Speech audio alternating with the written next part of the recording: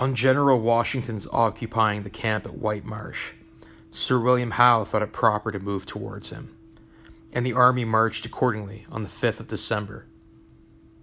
The Queen's Rangers were ordered to flank the right of the baggage. The army encamped on Chestnut Hill and its vicinity, and the picket of the Rangers made fires in the road that led to it, so that the approach of any parties of the enemy could easily be seen. The army remained the next day in the same position. On the 7th, at night, Major Simcoe with the Queen's Rangers and a party of dragoons under Captain Lord Cathcart took up the position of some of the troops who had retired. This post was some time afterwards quitted in great silence, and he joined the column that was marching under General Grey. The general marched all night, and on approaching the enemy's outpost, he formed his column into 3 divisions. The advanced guard of the center consisted of Hessian Jaegers, who marched with their cannon up the road that led through the wood, in which the enemy's light troops were posted. The light infantry of the guards advanced upon the right, and the Queen's Rangers on the left. The enemy were outflanked on each wing, and were turned in attempting to escape by unparalleled swiftness of the light infantry of the guards, and driven across the fire of the Jaegers and the Queen's Rangers. The loss of the rebels was computed at near 100, with little or none on the part of the King's troops. A mounted man of the Queen's Rangers in the pursuit was killed by a Jaeger through mistake. He wore a helmet that had been taken from a rebel patrol a few days before. General Grey was pleased to express himself highly satisfied with the order and rapidity with which the Rangers advanced. The night was passed in a wood not far from the enemy's camp. The next day, Major Simcoe patrolled in the vicinity. He left the infantry of his party at the edge of the wood, and approached a house. The owner of it, who supposed that all British soldiers wore red, was easily imposed upon to believe him a rebel officer, and a cowbell being, as preconcerted, rang in the wood. An officer galloping to Major Simcoe and telling him that the British were marauding and hunting the cattle. The man had no doubt of the matter, and instantly acquiesced in a proposal to fetch some more cavalry to seize the British. He accordingly mounted his horse and galloped off. The ambush was properly laid for whomsoever he should bring, and when Captain Andre came with orders to retreat, the column being already in motion, the infantry were scarce sent off and the mounted men following, when about 30 of the rebel dragoons appeared in sight and on the gallop, and they fired several carbine shots to no purpose. The army returned to Philadelphia. The disaster that happened to the mounted ranger determined Major Simcoe to provide high caps which might at once distinguish them both from the rebel army and their own. The mounted men were termed hussars, were armed with a sword and such pistols as could be bought or taken from the enemy. Major Simcoe's wish was to add a dagger to these arms, not only as useful in close action, but to lead the minds of the soldiers to expect the decisive mode of combat. Several good horses had been taken from the rebels, so that the hussars were now well mounted, on hardy, serviceable horses, which bore a very unusual share of fatigue. Lieutenant Wickham, an officer of quickness, courage, was appointed to command them, and a sergeant of the 16th Regiment of the Light Dragoons attended their parade, to give them regularity in its duties. Several men having deserted, Major Simcoe directed that the countersign should not be given to the sentinels. They were ordered to stop any persons at a distance, more than one, until the guard turned out, and in posting of the sentinels, the rule was to place them so that, if possible, they could see and not be seen, and in different posts in the night from those of the day. Near high roads, double sentinels, without being loaded, were advanced beyond the front of the chain.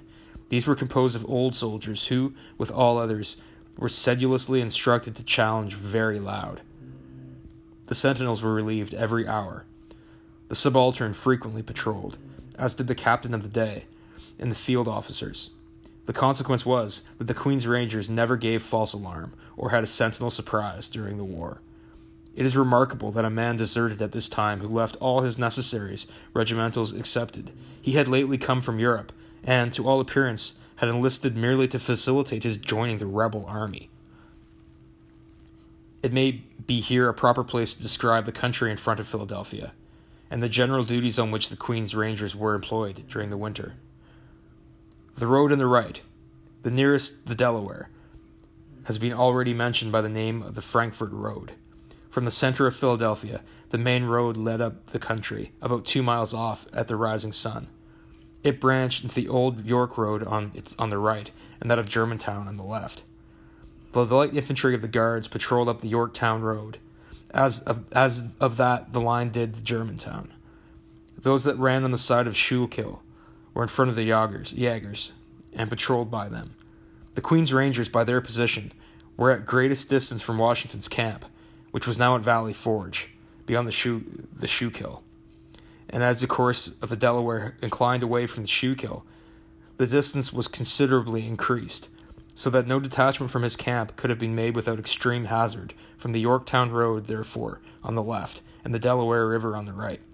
Major Simcoe felt no apprehensions. When he passed the Frankfort Creek in front, he was to be guided by circumstances. The general directions he received to secure the country and facilitate the inhabitants in bringing their produce to market to prevent this intercourse, the enemy added to the severe exertions of their civil powers, their militia. The roads, the creek, and the general inclination of the inhabitants to the British government and to their own profit aided the endeavor of the Queen's Rangers. The redoubt on the right had been garrisoned by the corps till, on Major Simcoe's representation that the duty was too severe, it was given to the line. Within this redoubt, the corps fitted up their barracks. The 4th of January was the first day since their landing at the head of the Elk that any man could be permitted to unaccouter.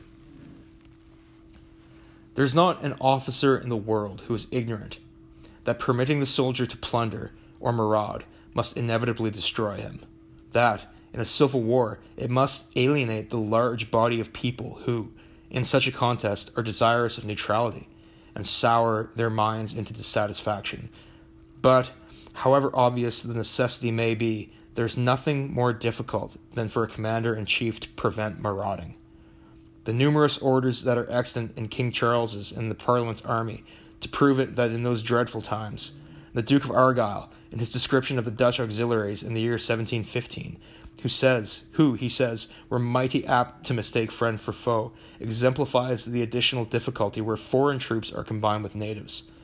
No officer could possibly feel the attention that was necessary to this duty more strongly than Major Simcoe, and he thought himself warranted to declare, when a general order was given out to enforce it, that it was with the utmost satisfaction Major Simcoe believes that there would have been no necessity for the general orders of this day, had every corps of the army been as regular in respect to their abstaining from plunder and marauding as the Rangers. He trusts that so truly a military behavior will be continued, that the officer and soldier of the corps will consider it as an honor to him as the most distinguished bravery. Major Simcoe took care to prevent the possibility of plunder, as much as lay in his power. He never halted, if he could avoid it, but in a wood, sent safeguards to every house, allowed no man in marching to quit his ranks, and was, in general, successful in instilling into the minds of the men that while they protected the country, the inhabitants would give every information of the enemy's movements and ambushes. The officers were vigilant in their attention to this duty, and the soldiers had admirable examples of discipline and good order from the native loyalists of the corps, who are mostly non-commissioned officers. On the contrary, the rebel patrols, who came to stop the markets, were considered by the country people as robbers, and private signals were everywhere established by which the smallest party of the Rangers would have been safe in the patrolling country. The general mode that Major Simcoe adopted was to keep perfectly secret the hour, the road, and the manner of his march, to penetrate in one body about 10 miles into the country. This body generally marched in 3 divisions, 100 yards from each other, so that it would have required a large force to have embraced it in a whole ambush, and in either division, being upon the flank, it would have been hazardous for an enemy so inferior in every respect but numbers as the rebels were to have encountered it.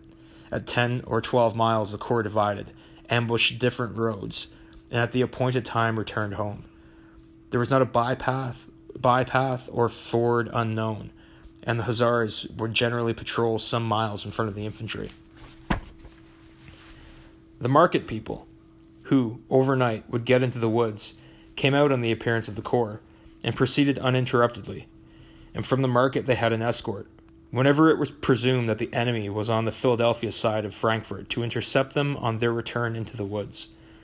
The infantry, however inclement the weather, seldom marched less than 90 miles a week, and the flank companies, the Highlanders, and the Hussars frequently more.